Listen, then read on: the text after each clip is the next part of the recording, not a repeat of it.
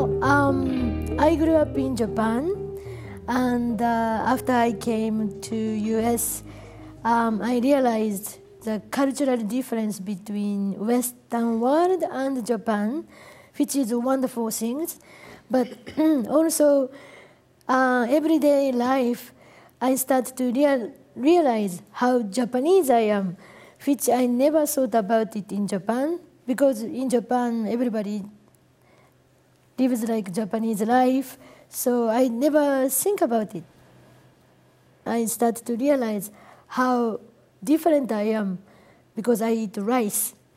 But I eat rice, particular rice, like plain. We don't put salt or anything, just cooked with water, rice.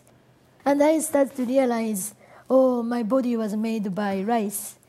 So I literally took my idea and then built my body with rice.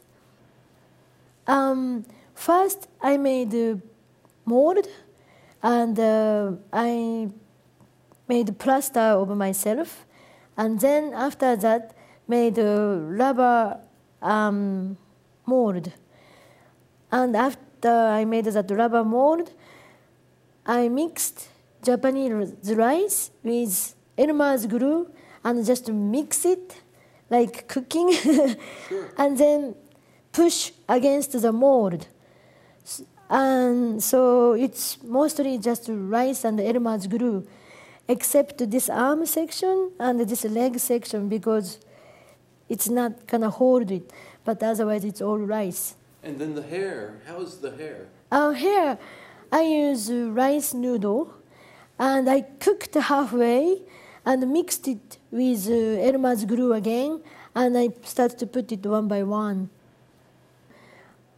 Maybe internationally, figure is the most interesting object to work with because we are human, we are interested in people, we have to communicate each other.